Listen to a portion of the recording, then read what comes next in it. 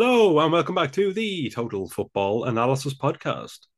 I hope you're all having a lovely week so far, but we've now reached the weekend. Exciting. And what better way to start your weekend than with the TFA podcast? Last week, I promised you a podcast with a very special guest. In fact, I promised you a podcast with a Premier League winner, and I've kept my word. On today's podcast, I will be joined by the former Manchester United, West Ham, Reading, MK Dons, and Cambridge United player, Luke Chadwick. Luke joined Manchester United's academy at a young age and went on to make almost 40 appearances for the English Giants, picking up a Premier League winners' medal in the 2000-2001 season after playing 22 times in all competitions for the Red Devils. With more than 500 games under his belt in professional football, Luke has now moved into the exciting world of coaching, heading the Football Fun Factory as the Director of Football. Luke has kindly agreed to give us his time to discuss all things football and coaching, and I know you will all learn a lot from him because I certainly did. I'm your host, Adam Scully, and I hope you all enjoy the following episode. Before we begin, though, please make sure to rate the podcast 5 stars, hopefully. It's genuinely appreciated so much. If the podcast is to continuously grow and get better guests on, such as the Luke, we'll need your help. So it really does mean a lot if you could give us a 5-star rating, and we'll do our very best to bring you our very best audio content. Anyway, enough of me waffling. Let's go speak to Luke Chadwick.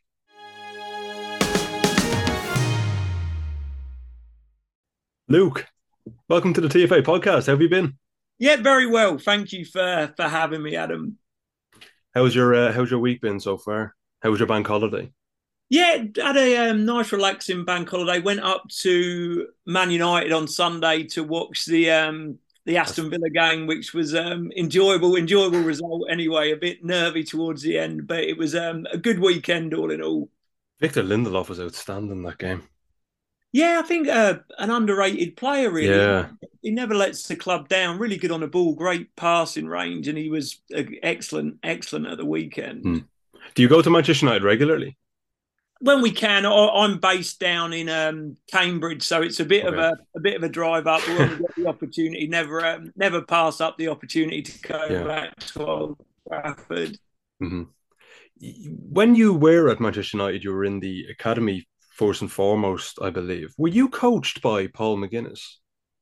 Yeah, so Paul was heavily involved in my sort of development at the club. I signed for Man United when I was 14. The structure was very different back then when I was sort of coming through. So I used to just go up on a weekend, on a Friday, I'd leave school early, travel up on the train to Manchester, be on the bench for the A or the B team on the Saturday morning, and then play for my age group team on a Sunday morning and travel home. And then every school holidays, I'd go up to Manchester and train every day. And there was no sort of evening training back then. So it was purely sort of games and training during the school holidays. What was Paul like? Paul's actually been on the podcast here before, and when it finished, I learned genuinely so much in the hour he gave us that I still use it now when in my writing, if I'm talking about a match analysis or a team analysis, when I'm writing about a team, I'll use little things that maybe a centre forward will do. Like he speaks about I remember he talked about the cat and mouse between the centre forward and the centre half. And stuff like that blew me away. It was like such a great analogy for, the mouse to get away from the cat, to kind of get to the box first. I loved it. Was like, what kind of stuff was he massively beneficial to your development in the early days? Because I know he was coaching at Manchester United for 27 years. He went from the class of 92 right up to Marcus Rashford's age group, which is crazy. Yeah, I think Paul was obviously huge in all the young players' development in the coaching terms. But I think the biggest memories of Paul is how ingrained he was and the other coaches in sort of the culture of Manchester United. Obviously, a history there as a player, going through the academy himself, getting an injury within the reserve team and never breaking through for the first team. But such a one club man, really. Like Manchester United was in his veins, and obviously the lessons that you learn and what was expected of a Manchester United player was come from Paul to us young players as well as the other coaches there at the time. But I think he was hugely beneficial in all the young players' developments that he was working with, and the sort of the range of age groups that he worked with was from the youngest ages right up to those within their scholarship, within their YTS scheme. So Paul was Mr. Manchester United, as it were, and a fantastic man and a fantastic coach. Well, I mean, his father as well managed Manchester United. Will, so it's almost like you're right. He was just ingrained in him from a young age that Manchester United blood almost. It's crazy, and then he worked himself for Manchester United for 27 years. Went on to England then and coached the national teams and to develop players there too. So, I mean, just I wanted to ask you about Paul because he was one of my favorite guests to get on because of how much I learned from him. Genuinely was astonishing. Just I felt like I had done like a year's training with him, and I was just on a Zoom call. It was genuinely bizarre. So yeah, I'm happy to hear that you had fond memories of him. You said that kind of he was massive in helping ingrain that culture into Manchester United from a young age. Was that? I know you've spoken before on podcasts about the force team and the intensity. Was that there with the reserve sides as well and with the youth teams? Was that always kind of was it really heavily competitive? Yeah, I think it was. You knew that start from the moment you signed for the club as a 14, 15 year old, you knew what was expected of you, sort of thing. Mm-hmm. It was a huge honour to play for Manchester United, and I think everyone appreciated that and what was expected in representing the club, whether that be on the training field on a Monday morning or at a club function, whatever it may be. Everything was expected to be bang on, as it were. It didn't feel like a normal football club. This was something that we Mm-hmm. were privileged to be a part of, and to maintain them standards and to learn about them standards, I think served all of us in really good stead in terms of whether we played for the first team once, whether we never played for the first team, whether we went on to have a career in football or a career in other sort of livings that the players may have done. I think that upbringing at Manchester United was huge in terms of the life skills that you learn as much as anything else, as well as the sort of football, the really high quality football coaching that you received as well. Mm-hmm. I had Chris Casper on the podcast too when he came through Manchester United's academy with the class of '92. Now, I believe he only made one appearance for the club, which is still one more than most have the honor of making. But I asked him about his role with Salford City as the sporting director, and he talked about his kind of difficulties and struggles with being in such a competitive environment because Manchester United is one of the most competitive academies in English football and certainly in Europe as well. I'd imagine it's a lot of stress on a young person as well, and he talks about how he has used that experience now in his role with Salford to help players who are in Salford's academy, but they have to be let go because they can't make it. And he said it's still difficult for them, of course, but he believes that his experience has helped them. In terms of sorry, the reason I bring this up was because I know you've said before about academies in English football.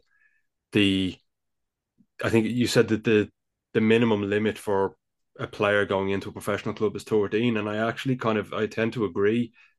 I wasn't brought up in that professional environment, but I thought it was a really interesting point you made, and I want to have a kind of conversation about it here because how did did you feel that kind of pressure that maybe Chris felt as well in Manchester United's academy because it's, as I said, it's such a competitive place, I'd imagine. And did you feel it as a young player? I'd imagine that's a lot. Yeah, I think I felt it a lot in the early days when I started going up there and I was playing in my age group, and a lot of the other boys played for England and Mm-hmm. Scotland, like the various national teams that I weren't a part of, and sort of thought maybe motivated me to know that I've got to work a little bit harder because these players are already at such a high level. But in terms of sort of the pressure after a period of time, it sort of comes away. The club had a way of making you feel part of it, regardless of how big a part you played in it, sort of thing. Whether you were a 15-year-old schoolboy, Mm-hmm. an 18-year-old YTS player, or a regular first team player, everyone seemed to feel part and of something incredibly special, which it was at the time. Obviously, with the success the club was having, I can't say sort of I felt a huge amount of pressure when I moved up there because it became me. That was my job then, and I was working as hard as I can, and had some initial success, sort of done really well, and got loads of confidence from doing well in them early years. But I think once you sort of go into that first team environment, when I look back now, sometimes I think I can't believe that I've done that playing with them them players. But I think that is sort of the innocence of youth, the joy of youth, of going into an environment that was obviously, looking back now, one of the most elite environments that there's been in football, but sort of going in there to express yourself and doing the very best you can to stay in that environment. Obviously, I didn't sustain that. I didn't do it for a prolonged period of time, and probably coming to the end understood that I wasn't at the level to stay at the club any longer, and then to go away and sort of forge your career and find a pathway in professional football. But I completely understand where Chris is coming from then. Obviously, he's done a fantastic job at Salford, a hugely intelligent guy, and I'm sure the lessons that he learned from his time at Manchester United have served him in incredibly good stead to enjoy the success he had on the other side of it now, in terms of the role that he's got at Salford City. I actually watched the game, I think it was a couple of weeks ago now. I've watched this game regularly. That probably shows, that's probably quite sad actually when I've said it out loud, but it was I think was it the 5-1 against Arsenal? You came on. You were actually excellent when you came on. I think it was 5. It was Dwight York's got. It was a one where there was a lot of goals. Yeah. I think it was. I think it finished 6-1. I'm not 6-1. I think Arsenal took the lead, and then Dwight York scored a hat. I think it was 5-1 at half time. I think there's not much damage I could have done at that point. So you threw me on to have a run about. But it was known as or at least I know it as the, bless him, the infamous Igor Stepanov's game, where it wasn't his a great part of his career. I'll just say he had quite a poor game, but yeah, it was that match. And I just wanted to say, you came on. I actually thought you were excellent. I know. Obviously, Arsenal were kind of down, but you were dribbling against. I can't remember the player you were dribbling against, and you got by him a number of times. I thought it was really cool. Yeah, I thought it was really impressive. No, thank you very much. Obviously, it's a great memory to have been on the pitch, obviously with my incredible teammates, but playing against the likes of Thierry Henry, Patrick Vieira, it was a wonderful experience. I remember Yorkie was just unplayable that day, and I think that was the reason Stefanov's had a bit of a stinker, because no one could get near Dwight on the day, and he was absolutely fantastic. Yeah. By stepping up to the first team, did that really help you, I'd imagine, improve straight away? Because I'd imagine when you're playing with just such incredibly talented players, your floor or your ceiling automatically rises, because you're coming into a training session. You've Paul Scholes, you've Roy Keane. I mean, there's David Beckham, a plethora of other amazing players. Did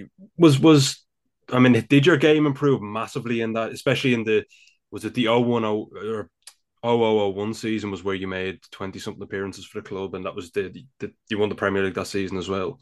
Yeah, 100%. I think your development is accelerated greatly by playing with better players. Obviously, you have to step up to the mark and to perform at the level of your peers every day. I was out on loan at Royal Antwerp in Belgium, doing quite well out there, enjoying playing first team football, and then was called back to United. And I thought I was just going back to be a reserve team player, because I've been away for a long time. I was quite surprised to go straight back in training with the first team. I'd never really trained with the first team before I went out to Antwerp. And when I got back, it was quite a stark eye opener in terms of what was expected at Antwerp. I was in the team every week, one of the better players that would be one of the standout players. At United was obviously completely different. In the first training session, I was a little bit sloppy with the ball, gave it away a couple of times, and Roy Keane sort of told me in no uncertain terms that that's not what can happen here if you're going to stay in this. And it was a real sort of eye-opening moment where you understand that this isn't sort of, Antwerp was a wonderful football club. I loved it there, but the levels were completely different as it were compared to Manchester United. And when when he sort of shouted at me, I was a bit taken aback. Then after the session, he took me to one side and explained the reason why he does that, why he'll continue doing that, not just to me, but all the players, because if they want to win trophies at the end of every season, it all starts in training. The standards have got to be there every day to achieve success. And it was a real moment where you think, okay, if this is what you want to do, you've got to be on it every day. You've got to work work as hard as you possibly can every day, be good on the ball every day. And it was, like you mentioned there, without a doubt, it accelerates anyone's development playing with better football players. Rio Ferdinand also, or has talked about quite a lot in the past, that training was harder than the actual matches at Manchester United, because you don't have to play against, when he was at the club, he didn't have to play against Cristiano and Roy Keane and Paul Scholes, etc. Did you get the same kind of vibe? Was training like, because we always hear about the infamous training sessions where it was just so difficult, but I obviously want to ask you, because you were there. What were the Yeah. training sessions like? What kind of training was it? What kind of sessions were being put on at the time? Was it just small sided games? Yeah, so the majority of sessions we done in the season where I came back from Belgium, there wasn't a huge amount of tactical training that we done. Mm-hmm. It was, most days was small-sided possessions, small-sided games, but it was incredibly intense. Obviously, I was a squad player that didn't play a huge amount, but you'd still train every day. And I remember at the end of that season, it was sort of physically it was hard, but emotionally as well, because every day was a real sort of battle. Both teams, whoever was on them, were desperate to win, and it was so intense. And I think that environment of sort of competition that was there every day with world-class players wanting to win, and it was an incredible sort of time to be involved in the club, because it was every day, without a doubt, everyone was on it, and it was like I say, incredibly demanding, but so rewarding at the same time. If you won a game or you scored a goal in training, it felt so good because it was celebrated, not on a game on a Saturday or a Sunday, but both teams were so desperate to win the game, to sort of prove their point, to get a place in the team on the weekend. When you went to Belgium, were you with apologies, I can't remember his second name, Johan? Was that the manager? Was he the manager in Royal Antwerp? So Johan Boskamp was my Boskamp, manager yeah, at Stoke. So he was in Belgium. I think he was the manager of Genk at the time. Ah, I played against his team. So when I signed for Stoke, he knew me from my time in Belgium at Antwerp. when you were at Antwerp, then, and this is something actually I've jotted down as important questions, because I wanted to ask you. Manchester United aren't affiliated, I don't believe, with Royal Antwerp anymore. I could be wrong, but I don't believe they are. There are a number of clubs that have those kind of feeder clubs. You loan players out. Chelsea had Vitesse Arnhem in the Dutch league as well, and they were kind of farming players almost out to this club. I mean, was Mason Mount there? I believe Mason Mount was there. Yeah, I believe so. Yeah, there's a number of players that were there. Is Do you think it's a good thing or a bad thing? I know Chelsea were done for this in 2019 in terms of there was legal repercussions for what they were doing with young players. That they were signing an abundance of young players and then they weren't really playing them. They were getting loaned out. Arsene Wenger was very vocal about this in the past. And now, even though I know Royal Antwerp aren't part of Manchester United's kind of system anymore, but even Man City have the City Group, and they have clubs like Melbourne and New York City, and they have Bayern and Man City, of course, as well. They have a plethora of clubs all over the world where they kind of, and the Red Bull clubs too. Sorry, they trade players within each other. Is that a positive thing? Do you believe, for football? Do you think feeder clubs? What was your the question I'll ask you is, what was your general opinion of your time in Belgium? Was it a positive time for your growth?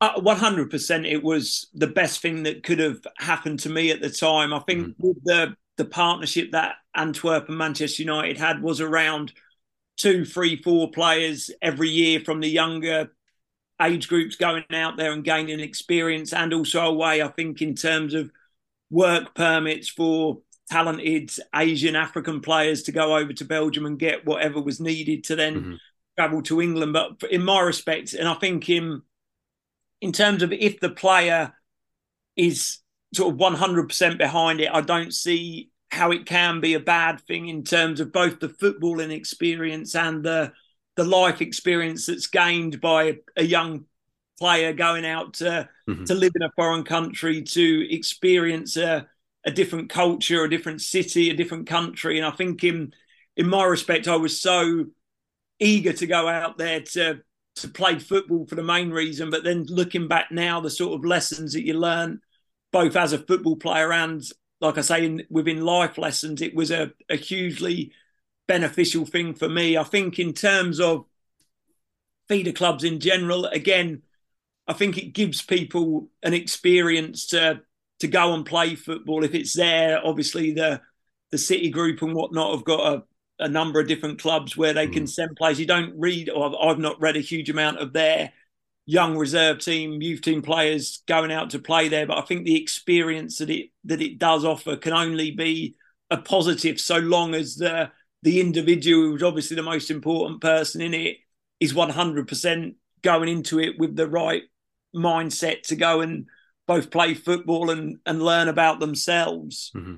And it's men's football at the end of the day, isn't it? Because I feel like it's you hear stories as well of people who, professionals say it's so important that young players get experience in the men's game. Obviously, what we mean by that is the professional game as opposed to youth football, which can be, I mean, what, like, you be, of course, more or better place to speak about this than I would.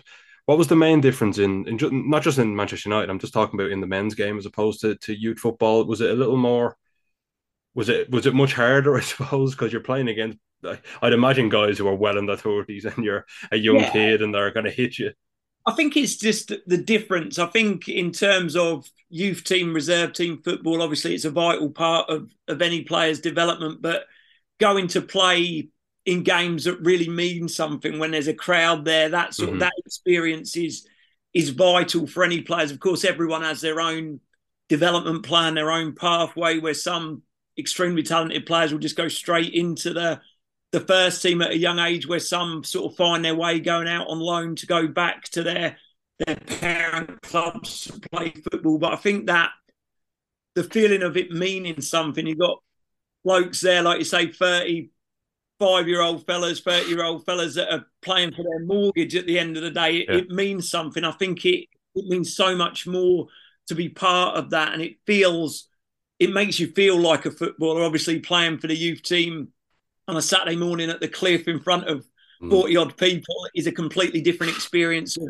playing in Antwerp in front of 10,000 people. There's sort of smoke bombs and whatnot going off. The atmosphere is electric. And I think that was such a positive experience to be able to go and do that. And for your own sort of self-confidence as well, to realise I'm actually doing this now. I'm doing what I always dreamed. I'm playing in front of people. I'm running around. They're singing your name. For me, it was the most fantastic experience I could have asked for, really. And what was it like then in that other? I suppose you're in a different culture altogether. David Moyes actually speaks a lot about how coaches should go abroad and experience coaching in different cultures. But you obviously played in different cultures. You played in English football. You played in Belgium too. Was the culture massively different? Was it really eye opening? What kind of stuff did you learn? Yeah, I think it was obviously a different culture in Belgium. The training was very different in terms of it was a lot more sort of technical, where we do a lot of drills working on technique, a lot of individual stuff. Even when we'd all eat together every day and we'd have to wait for everyone to be there, and the manager would say a word and then we were allowed to start eating their food. So it was very different in terms of the style of football as well, compared to an English game, for example. The build-up was a lot slower. There was a lot more possession football. But I think it was just more understanding that you can do this. You can play in a first team environment. You can listen to the crowd, and sort of, whether that be a home fans that are right behind you, the away fans that are really sort of partisan and against it was such an eye-opening experience to then go back to Manchester to sort of sample it on a whole different level than when you're at a club like Manchester United. Did it ever cross your mind? I know this is somewhat of a darker question, but did it ever cross your mind that you wouldn't make it in professional football when you were in an academy? And the reason I asked you that is because I want to kind of discuss players that don't quite make it. Was there ever that thought in your mind, or was it always positive that you knew you were going to make it, you were going to make it in professional football? Yeah, I never, not in a sort of arrogant or egotistical way, I never had a sort of doubt in my mind, even as a child, that I'd become a professional footballer. And obviously through my formative years done well enough. Obviously, as a 14-year-old boy, signing for Manchester United was something that gave me huge confidence and even more belief came from that. So I never moved up to Manchester and expected thought I was going to be a superstar in the Manchester United team. Obviously, that's what you dreamed of, but I didn't expect that. But I never doubted that my job would be a football player, and that's what I would do. I know each kind of experience is different, of course, but is there while you didn't obviously you said you didn't you always kind of felt you knew you were going to make it, but there would be a lot of players that kind of even fall out of loving with the game by the point where they even could get to make it to a professional level, because tying into a point I said earlier, they're thrown into this academy environment so young. And I live here, of course, in the Republic of Ireland. I'm sure you could tell by now by my my Dublin accent. So the pressure wouldn't be nearly as much as it is over at English football, where the clubs are so massive, especially in Premier League clubs and that kind of academy system. But just from my time, even with coaching in an academy, the stress, I won't name the academy, of course, the stress I felt was put on young players was kind of damning and a little worrying. Do you feel that a lot of players, when they get put, like 6, 7 year olds getting signed to Manchester United, is like, would they even know how? Would they even understand the pressure of that?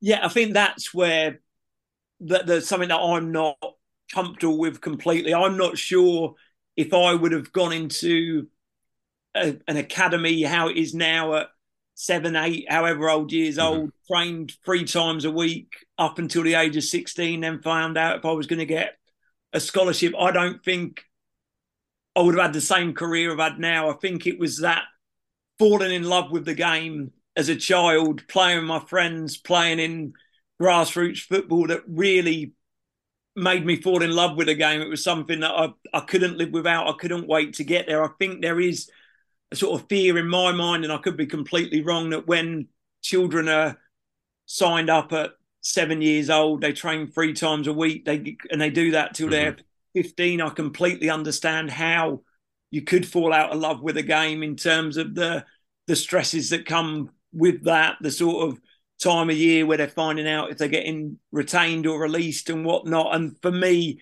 kids go into that environment way too early. Obviously, I understand the reason behind that, because that's what every club does. Every club's scared of losing the next big thing. But in reality, how does anyone know a child of 7 is going to develop and be a footballer at the age of 18, 19? And I think that is something that was a big reason of me stepping away from professional football, because it didn't really sit comfortably with me in terms of what the children go through. And that might sound quite hypocritical. Both of my children went through that sort of academy experience and are still going through it now, but it has to be fun. If they don't enjoy it, and I think there is that fear and there's too much love that can be lost if you're released at 13 years old, or if you're just overtrained, specifically doing very similar things 3 times a week, where for me, it's not right. But again, I completely understand why it happens, and I don't envisage that changing anytime soon. And I mean, I think it's only 1% make it to the professional game. I mean, 99% don't. And they've gone through, I mean, some of them have gone through from 7 till 18, say, so 11 odd years of that really kind of intense. And as you said, like every year finding out if you're being retained or not, like that's a lot of stress for a young kid, especially if their dream is to play for a certain club and they're at Manchester United, and when they're 17, it turns around, the club turn around and say, look, we don't think you're good enough, and they get let go. That must be crushing. And the reason I brought this up was because it obviously it ties into the Football Fun Factory, but it also ties into an article that it was an interview Trent Alexander-Arnold did with The Guardian recently. He started an initiative called the After Academy Initiative, I believe it's called, where they obviously they're sponsored. I think they're sponsored by a couple of places like Red Bull, etc. But the initiative is to help players who don't make it into academy level, because he was one of the lucky ones. I just like you were a very not lucky. You obviously you earned the right to play in the professional game, but I think that there's so much luck that comes with it. That I think every professional footballer has had some luck along the way. It Mm-hmm. might be being in the right place at the right time, staying fit when other players got injured. And I think there is so much luck that comes into it. And just sort of going back to what you talk about then, I think there's no issue in terms of being at a club from age of 8 to the age of 18 and then getting released if the child's had a wonderful experience Mm-hmm. doing it. And I think that's where the message can get lost at times when children are signed at 9 years old, sold a dream that they're going to be the next big thing, and then the journey gets lost. It's all about the destination. It's all around becoming that professional footballer. And if you don't become that, it's seen as failure, when in reality it's not failure at all. If you've had a brilliant experience, you would have got some incredible experience throughout that years, because the academies do some fantastic work. But the messaging has to be so much better, where it's not a failure getting released. It's not this whole taboo subject. It's all secrets until you find out at the last minute. And I think that's where the game can be broken to a certain extent, because there is so many brilliant experiences, but expectations need to be managed. As an 8-year-old child, you have no idea what you're going to do when you're older, but you've got an opportunity to enjoy every second at a professional football club. But I think sometimes they don't, because I've got to get kept on. I've got to get to the next stage, and the enjoyment gets lost along the way. Yeah. I can't help but feel as well that even as a 13, 14-year-old, you wouldn't really understand the pressure of I suppose not making it. You wouldn't know. Like, you see, I think the BBC did a brilliant documentary last year, I want to say, and they were looking at footballers who didn't make it at professional clubs, and the struggles of that afterwards on their health, and them still trying, and they were failing. And it was really damning when you see it from that point of view. But I was like, as a 13, 14-year-old, even, you wouldn't even understand that side of it. You wouldn't understand that feeling, because you don't really know any financial repercussions, etc. Because I remember being 13, 14. I didn't give a toss about money. No one cares about money. You know what I mean? You just want to go out with your friends. What I do want to ask you, or say to you, is one of the things that stood out to me so much from the Football Fun Factory, and I know this sounds kind of corny, but the word fun, it seems almost to get lost in the sport that we all love, you know?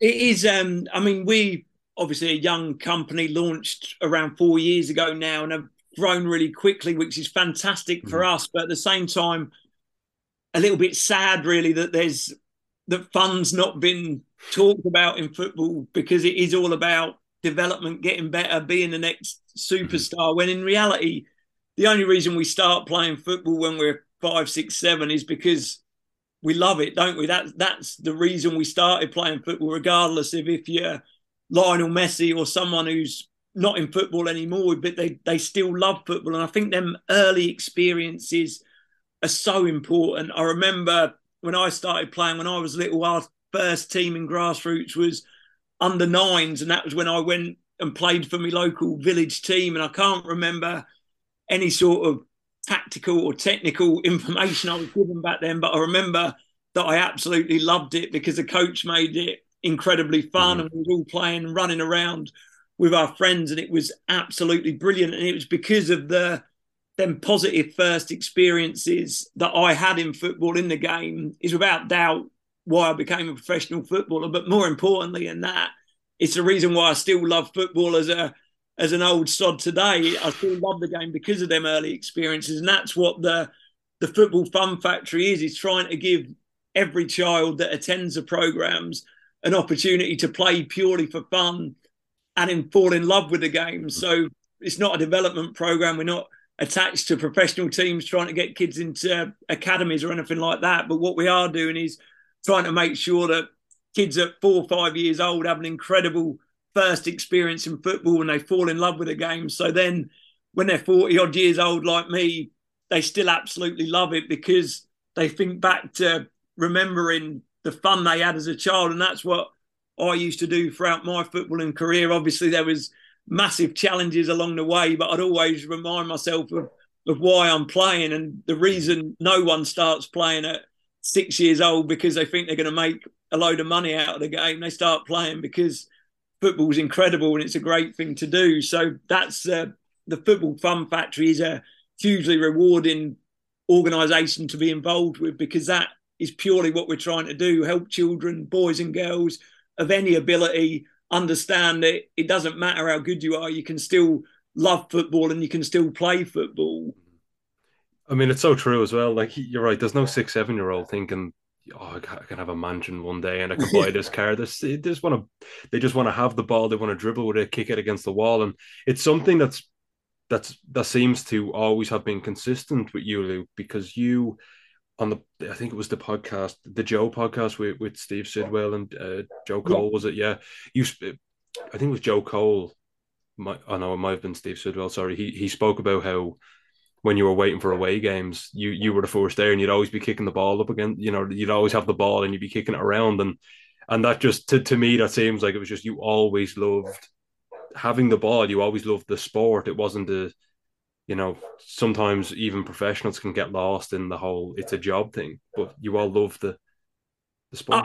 100%. I think it is, and I think you need that in terms of it has to come from the heart to play football. I'm sure every top player in the world absolutely loves it. I think that it can get lost. I had my challenges when it turns into a job. You start earning loads of money and it can sort of go to your head a little bit. You sort of develop more of an ego because you think you're important because you're earning a load of money, when in reality it doesn't matter a jot really. And like I say, it was always going back to just playing football. When I think back to the memories I've had, probably my main memories are playing in the school playground and sort of dribbling with the ball, taking it round everyone. And that's why I love football today, because I just loved having a ball at my feet. Obviously, when it does get more serious, but it always has to come down to how much you enjoy doing something. Because if you don't enjoy doing something, it's more or less impossible to be successful at it.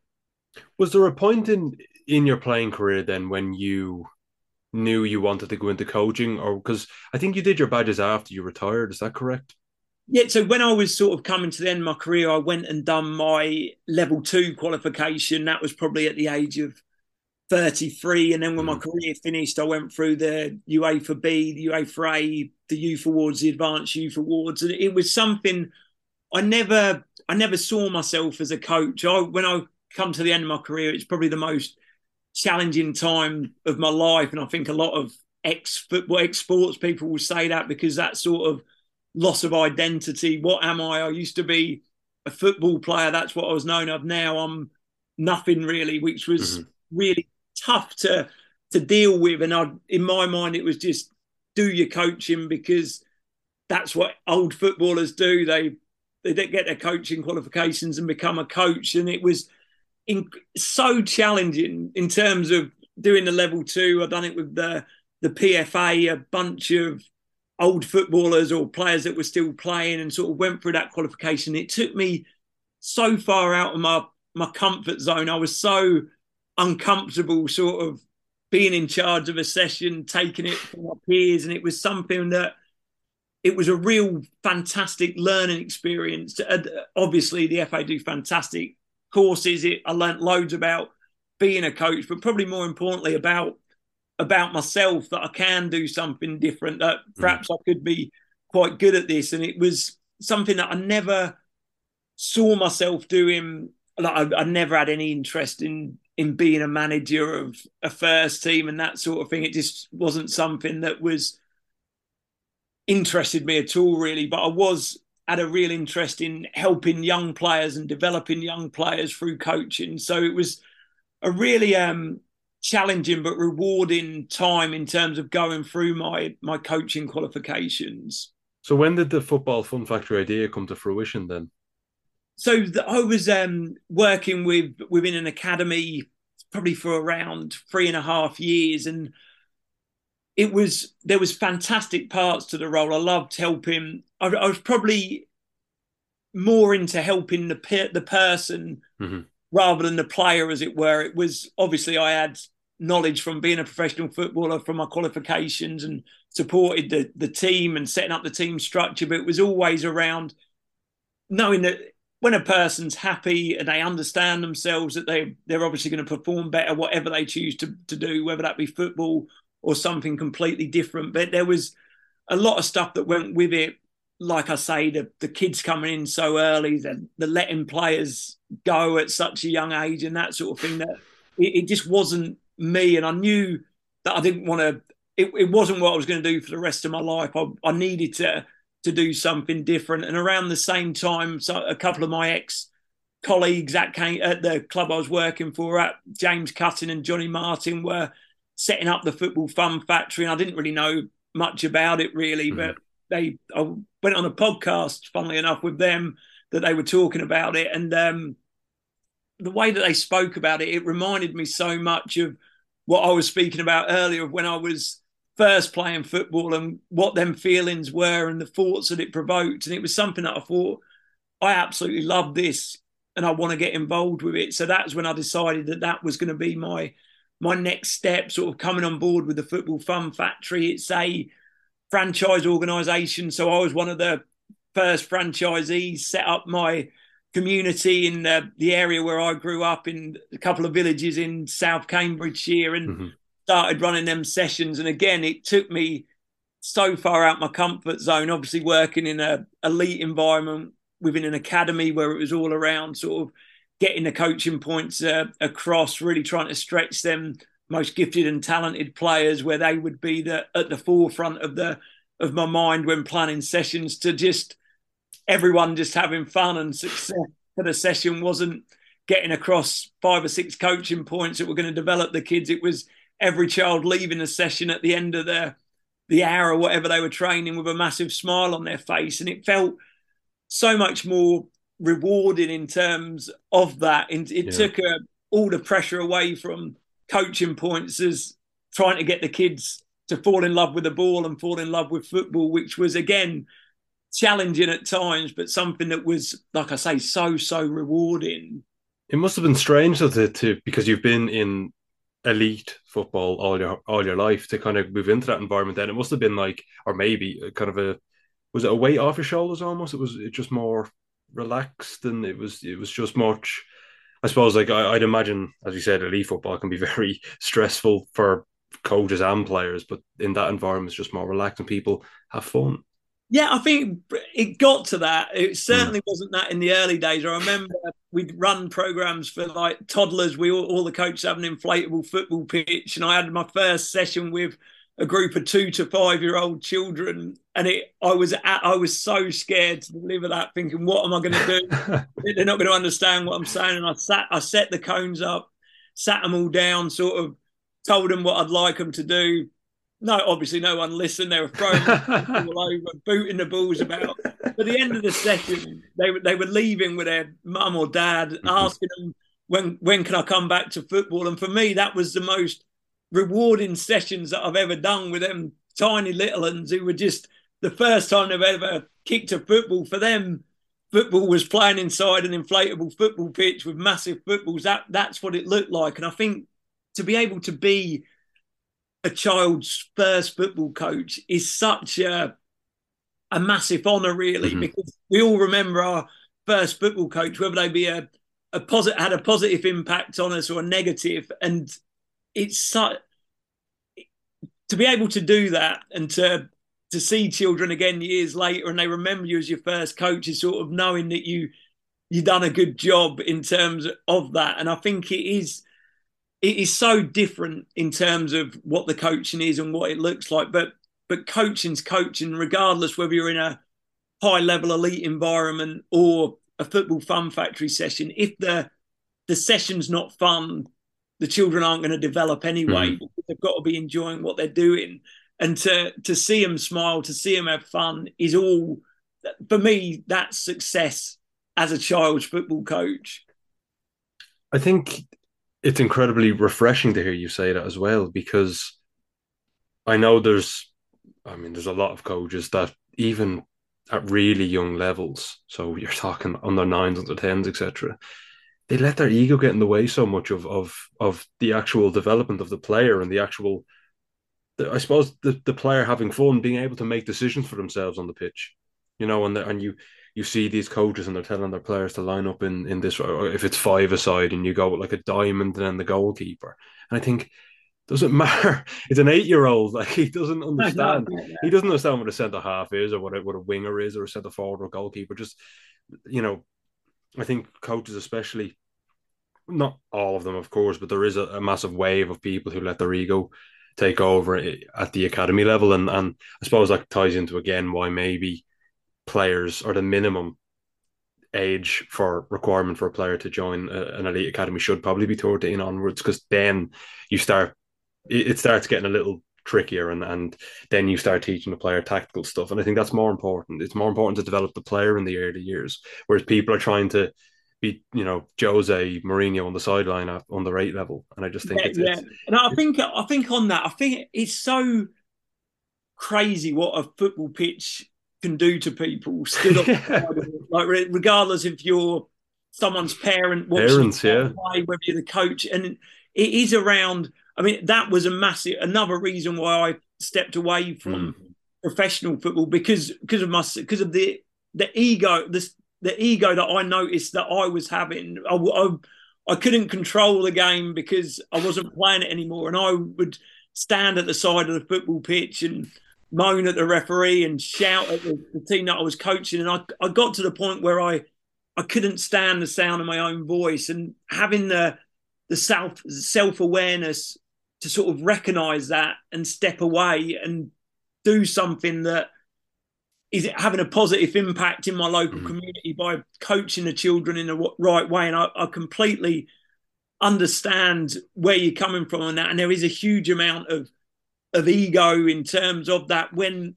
what I noticed myself is that I was developing, well, obviously we've all got an ego, but mine was not what I wanted it to be. Stepping away from being around that and myself being around that was a huge help in my own sort of personal development as well. And I think it is when football turns into the coach, and this is in all levels of football, but more sort of obvious in children's football. And I completely understand what you walk around the Sunday park the park on a Sunday morning. There's an under sevens, and the coaches are going mad. The parents are screaming, and it is when the game becomes about the coach and not the child. Then that's when football is completely broken, and that's unfortunately what can happen a lot at all levels of football, particularly in the UK at the moment. Yeah, and there seems to be, and you're right, it's particularly in the UK, there seems to be an obsession with managers, and you see all the time they'll pit a Mourinho versus whatever coach, and then they'll say, "Oh, this is the record against each other." And I think, why does it? They've managed different teams, different groups of players. Like, okay, if you pit Jose versus a manager in League Two, he'll probably win most of the games. It's not an indictment on the League Two manager. It's the players are better. People have such a lack of awareness when it comes to coaches, and I'm glad you said that, because in the UK, especially, and in Ireland, there seems to be this thing that the coaches kind of are the most important thing in football, and they are not. Like, I think it's Simon Cooper wrote Soccernomics before the book, and he said in it something along the lines of a manager equates to buying a really good player. That's the impact.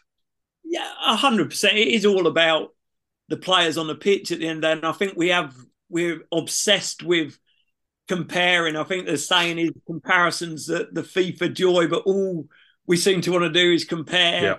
Obviously, the kids that they're playing, the manager, and everyone compares everything. When in reality, everyone's got their own journey to go on. Everyone just let them enjoy that journey. And I think as soon as we start comparing it all falls around on our feet, really, because there's no development going on when comparison is the most important thing, or seems to be at times, again, particularly in our part of the world. Luke, the last question I want to ask you is, because I'm aware we're coming up to time now. I know this question is kind of out of place in terms of the flow of the podcast, but I wanted to ask anyway. From the type of player you were when you were young to the player at Cambridge United that was coming towards the end of his career, how did your own career develop in terms of your playing style? Because I know, like, Ryan Giggs, who was an out and out winger. Of course, he was a former teammate of yours. He was an out and out winger, but then towards the end of his career, he became a central midfielder. And Yeah, I think he hired like a vision coach or something, so he could like see more of the pitch, which I thought was crazy. But it was pretty cool, yeah. But how did your career develop in that sense, in terms of how you? Because I didn't want to say it like this, but respectfully, you would have lost your pace as you got older. 100%, 100%. I think in turn, like with the player that I was coming through as a child, coming up through the ranks at Manchester United, the biggest strength that I had was I was incredibly fast, sort of freakishly fast, was able to run with the ball as as fast with it as I was without it, which was my game really. Every time I got the Mm-hmm. ball, I'd try to dribble and run at players. I was a playground player, all them sort of school lunch times that I was running with the ball. And after my first year at United, when I was in the first team, that 2000-2001 season, I had a couple of injuries which resulted in some surgery to my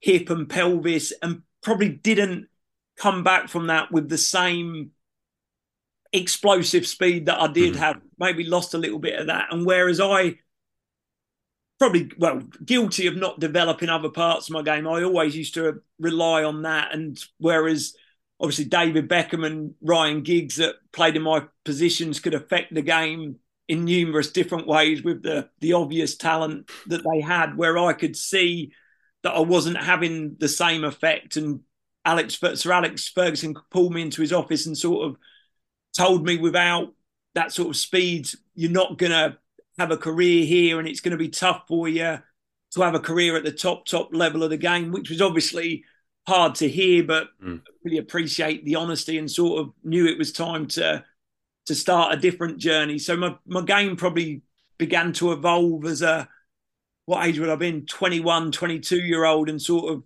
trying to change the way I played to a certain extent, understanding that I'm not getting that joy just running with the ball all the time. And it probably took a good few seasons to develop that and sort of change the way I played slightly, and sort of looking for, still playing from wide areas, but looking to find pockets in the middle. I remember sort of in the lower leagues, obviously the Championship, League One, League Two, the non-league where I played, I was always quite fortunate through the lessons that I learned at Manchester United. From the day I went up there at sort of 15 years old, we used to do the same warm-up session in every game, where whoever the coach would be, but I remember Eric Harrison was the one that drilled it into us. Before we received the ball, we always had to check our shoulders and see where the space was. So Chris Casper said that to me before. Yeah, He said it was constantly on us to check our shoulder. every day we'd do it every day. And that served me well in terms of, as I moved inside the pitch, as you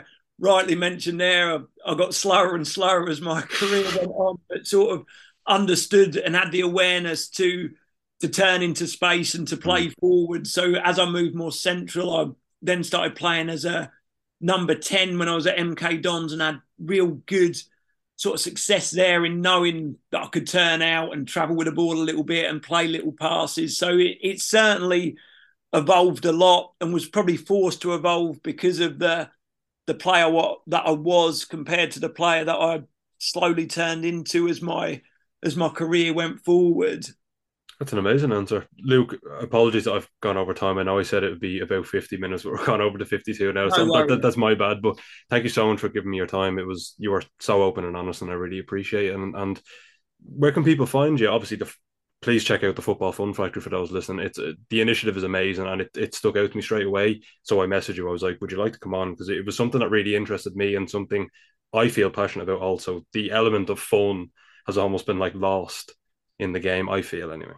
No, thanks for mentioning. So you can find us on the footballfunfactory.co.uk, on all the social media channels, but I've no idea what the handles are. I'm not the best on that. So yeah, if anyone wants to sort of speak more about it, just drop me a message. Awesome. To all the listeners at home as well, I hope you enjoyed, and make sure to tune in on Tuesday for another episode of the TFA Scouted podcast for you all to hopefully enjoy. Also, make sure to rate the podcast too and share it with your followers, friends, and family, as it really helps us to grow. Thank you all for listening, and goodbye for now.